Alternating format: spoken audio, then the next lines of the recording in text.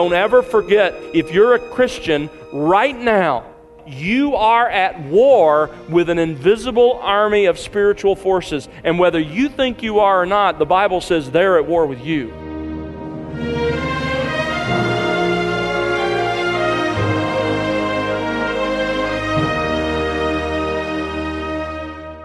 Welcome to The Word Unleashed with Tom Pennington.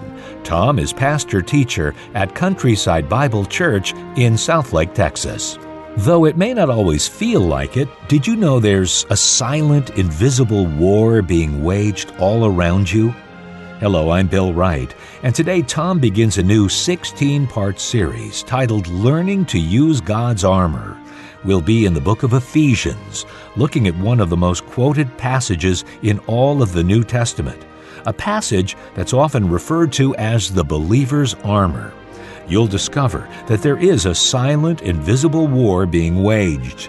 It's a war between God and Satan.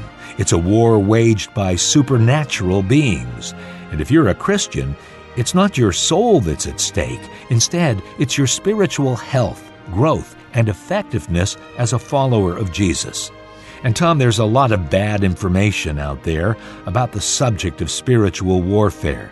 So what can we expect to learn throughout this series? Sadly, there is so much misinformation and wrong teaching about this issue.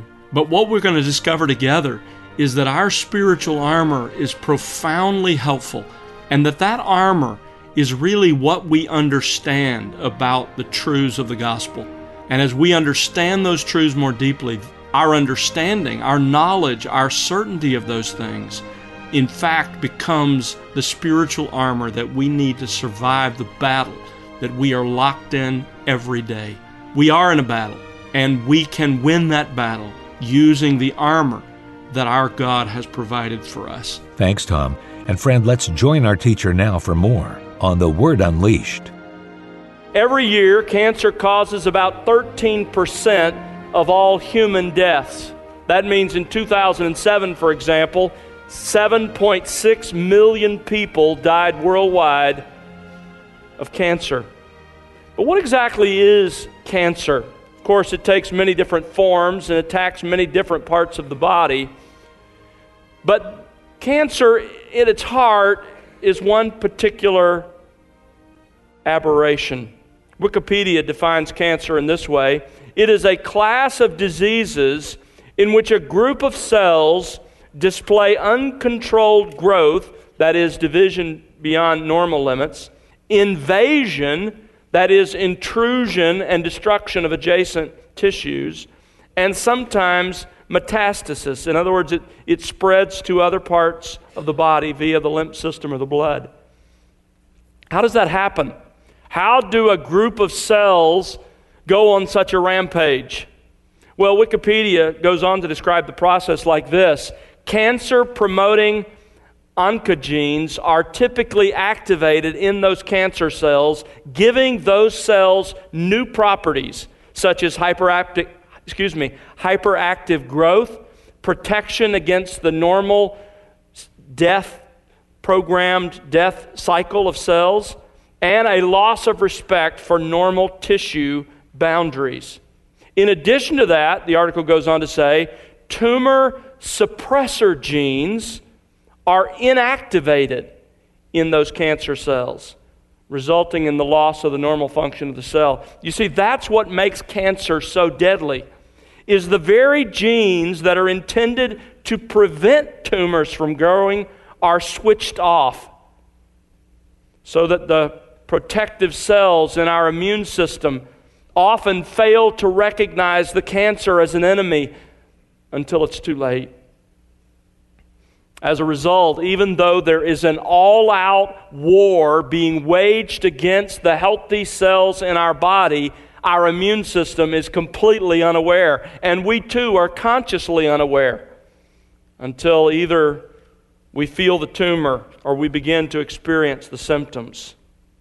Fortunately, with the information that's available today, we are more aware than past generations were about the danger of cancer, and because of that awareness, we take more steps to guard and protect our bodies. We're aware that there's this silent, invisible war that may very well be raging within our bodies. And so we take steps to guard against that. We slather on sunscreen and we wear hats. We perform self-examinations of various kinds. We get routine checkups and cancer screenings. And all of that's very important for the protection of the body. But as Christians, we need to understand that there is a silent, invisible war being waged all around us and even inside our very minds, a war that is much more serious in its consequences than any cancer could be.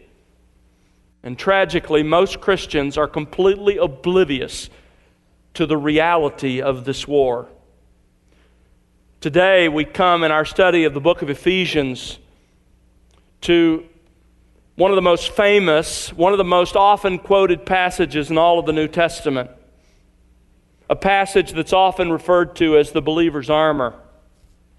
What Paul wants us to see in this passage above all else is that all around us, and even within our minds, there is a silent, invisible war being waged. It's a war between God and Satan. It's waged by supernatural beings. And it's not your body at stake, it's your soul. And if you're a Christian, ultimately it's not your soul that's at stake. Instead, it is your spiritual health and growth and effectiveness in this life. That's the message of Ephesians chapter 6, beginning in verse 10. Let me read this paragraph for you. Ephesians chapter 6, verse 10. Finally, be strong in the Lord and in the strength of His might. Put on the full armor of God so that you will be able to stand firm against the schemes of the devil. For our struggle is not against flesh and blood, but against the rulers, against the powers, against the world forces of this darkness, against the spiritual forces of wickedness in the heavenly places. Therefore, take up the full armor of God so that you will be able to resist in the evil day, and having done everything, to stand firm. Stand firm, therefore, having girded your loins with truth, and having put on the breastplate of righteousness, and having shod your feet with the preparation of the gospel of peace. In addition to all, taking up the shield of faith, with which you will be able to extinguish all the flaming arrows of the evil one. And take the helmet of salvation and the sword of the Spirit, which is the Word of God. With all prayer and petition, pray at all times in the Spirit, and with this in view, be on the alert with all perseverance and petition for all the saints. And pray on my behalf that utterance may be given to me in the opening of my mouth, to make known with boldness the mystery of the gospel, for which I am an ambassador in chains, that in proclaiming it, I may speak boldly as I ought to speak. Now, as we begin this last major paragraph of Paul's letter to the church in Ephesus, I think it's important for us to remember where we are. I don't want you to get lost inside of the forest for the trees.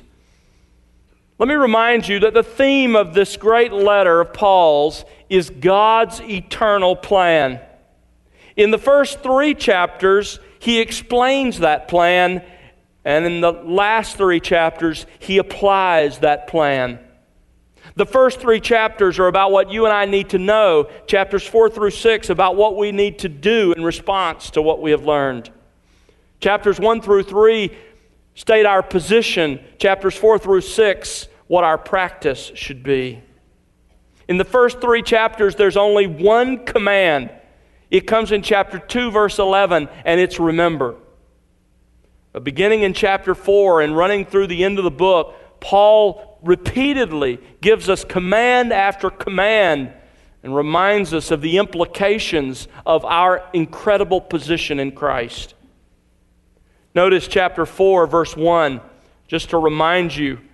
He begins the second half of the letter with this hinge verse, "Therefore, I, the prisoner of the Lord, implore you, I plead with you to walk in a manner worthy of the calling with which you have been called."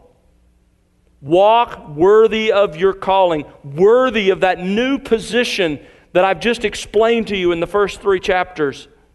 But how do we do that? Well, as chapters 4 through 6 unfold, Paul has explained to us how to walk worthy. Again, just to remind you of the journey we've been on through this book, let me remind you of how we walk worthy. In chapter 4, verses 2 through 16, we walk worthy by walking in unity. In chapter 4, verse 17, down through verse 24, we walk worthy by walking in new life, the new life we've been given in Christ. In chapter 4, verse 25, down through chapter 5, verse 2, we walk in love. In chapter 5, verse 3, down through verse 14, we're to walk in sexual purity. And then the last section that we've just finished, we are to walk in biblical wisdom. That's the longest section of the entire letter. It begins in chapter 5, verse 15, and runs all the way through chapter 6, verse 9. Walk in biblical wisdom. If you're going to walk worthy. Now, when that section ends in verse 9 of chapter 6, we are beginning to conclude the letter. Paul begins this final section, you'll notice in verse 10, with the word finally. Finally, be strong in the Lord and in the strength of His might. Paul has come to the final issue in the list of matters that he wants to address. What follows the word finally in this case is not merely another item in a series of lists or in a list of subjects, but instead what follows that word is a practical exhortation in light of all he has taught us. It is the practical application that equips us to do everything he's commanded us to do in this letter. You know, I think for most Christians, when they get to this part of the book of Ephesians, they're just tempted to skip it. They're tempted to skip it because, frankly, it just seems too militaristic, too disengaged from their life, frankly, just not that practical at all. And so what do? They go back and read the real practical commands about the kind of marriage you ought to have, the kind of parenting you ought to do, and then they set out to fulfill those commands. And they ignore the very practical means Paul gives us for carrying out those commands about unity and about new life and about love and about sexual purity and about biblical wisdom in all the relationships of life. Let's just be honest. A lot of Christians treat this paragraph as if it were some kind of legalese at the end of a commercial. It has to be said, but you don't have to listen. I don't know what it means, but that's okay. It's just one of those things that needs to be said. Paul has to say it. It's not very helpful, but there it is. Let's move on. Nothing could be farther from the truth. The truth is, when it comes to living out the commands Paul has given us in the second half of this letter, what he explains in these verses is the only way to do it successfully. You want to be a better husband, a better wife? You want to be a better child, a better parent? You want to be a better employer, an employee? You want to overcome those habits that are a part of your life? You will never do it unless you understand this section of Ephesians. Now today, we aren't going to begin our verse-by-verse study of this paragraph. Lord willing, we'll do that next week. But today what I want to do is make some general observations that will help us together see why this section is so important. You see, contained within these verses are several concepts that are absolutely crucial to understand if you're going to live a life of faith and a life of obedience to Christ. Because Paul had lived with these people for close to 3 years and had served as their pastor, they already knew those foundational truths. And so he just jumps into the metaphor. But to help bring us up to speed before we begin to work our way through this passage, I want you to see, I want to sort of uncover the foundational concepts or ideas that underlie this entire passage. So let's look at them together. Those foundational concepts that you need to understand if you're going to understand this passage, and you must understand this passage and apply it to live out the commands that we've studied in the rest of the book. The first concept on which Paul builds this passage is this. Number one, the Christian life is war. The Christian life is war. Every moment of our Christian lives, we are locked in a life and death struggle with unseen spiritual forces. Now, that hasn't always been true. It wasn't true before we were Christians. In fact, before we became Christians, before we repented and believed in Christ alone as our Lord and our Savior, we were in perfect lockstep with those forces. Look back in chapter 2. You remember how Paul described us before we came to Christ? Ephesians 2:1, you were dead to God. You were spiritually dead in your trespasses, in your acts of rebellion, and in your individual sins, in which you formerly walked. And as you walked through this world, your lifestyle was according to, that is, in lockstep with the mindset of the age in which we lived. In lockstep, notice the second half of verse 2, with the prince of the power of the air, the prince of the spirit that is now working in the sons of disobedience.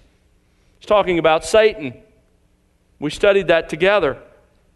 He says, before you were a Christian, before I was a Christian, we were in lockstep with our prince, our king, and he was none other than Satan himself. But not only was he our prince and our king, our ruler, he was also our father. So many passages in the New Testament make this clear, but 1 John 3 comes to mind. Verse 8, the one who practices sin is of the devil, for the devil has sinned from the beginning. He goes on to say in verse 10, by this the children of God and the children of the devil are obvious. Everybody here this morning falls into one of those categories. You're either a child of God or you're a child of the devil. There's no neutrality. And he says, anyone who does not practice righteousness as a habit of life is not of God, nor the one who does not love his brother. So there are those, and we were certainly described this way, we were children of the devil. So he was our prince, our ruler, our king, and our father. But now things have changed. As Paul says in Colossians 1:13, for he, that is God, rescued us from the domain of darkness and transferred us to the kingdom of his beloved Son. So we changed kingdoms. At the moment you came to Christ, you changed kingdoms, you changed kings, and you changed fathers. As Ephesians 1 makes it clear, every believer has been adopted by God. There was a radical change that took place.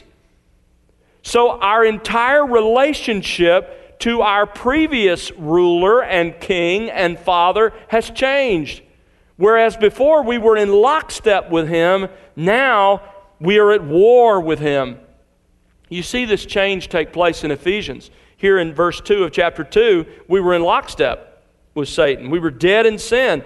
But go over to verse 27 of chapter 4, and now that we're in Christ, the devil is looking for an opportunity in our anger to trip us up, to make us fall, to attack us even through our anger. Go over to Ephesians chapter 6, verse 11, and there you see the devil is scheming. We'll talk more about that next week. The devil is scheming against us. And in fact, down in verse 16, he's launching various flaming arrows at us in order to destroy our souls. Things have changed. You are now in a war. Before, you were at war with God. Romans 5 makes that clear, and now we're at peace with God, and now we're at war with God's enemy, who was once our prince and our ruler and our father. Don't ever forget, if you're a Christian right now, Right now, you are at war with an invisible army of spiritual forces. And whether you think you are or not, the Bible says they're at war with you. So get used to that idea. There's a second concept that weaves its way through this passage that's foundational to our understanding this and exegeting this passage. Number two, we are in this war together.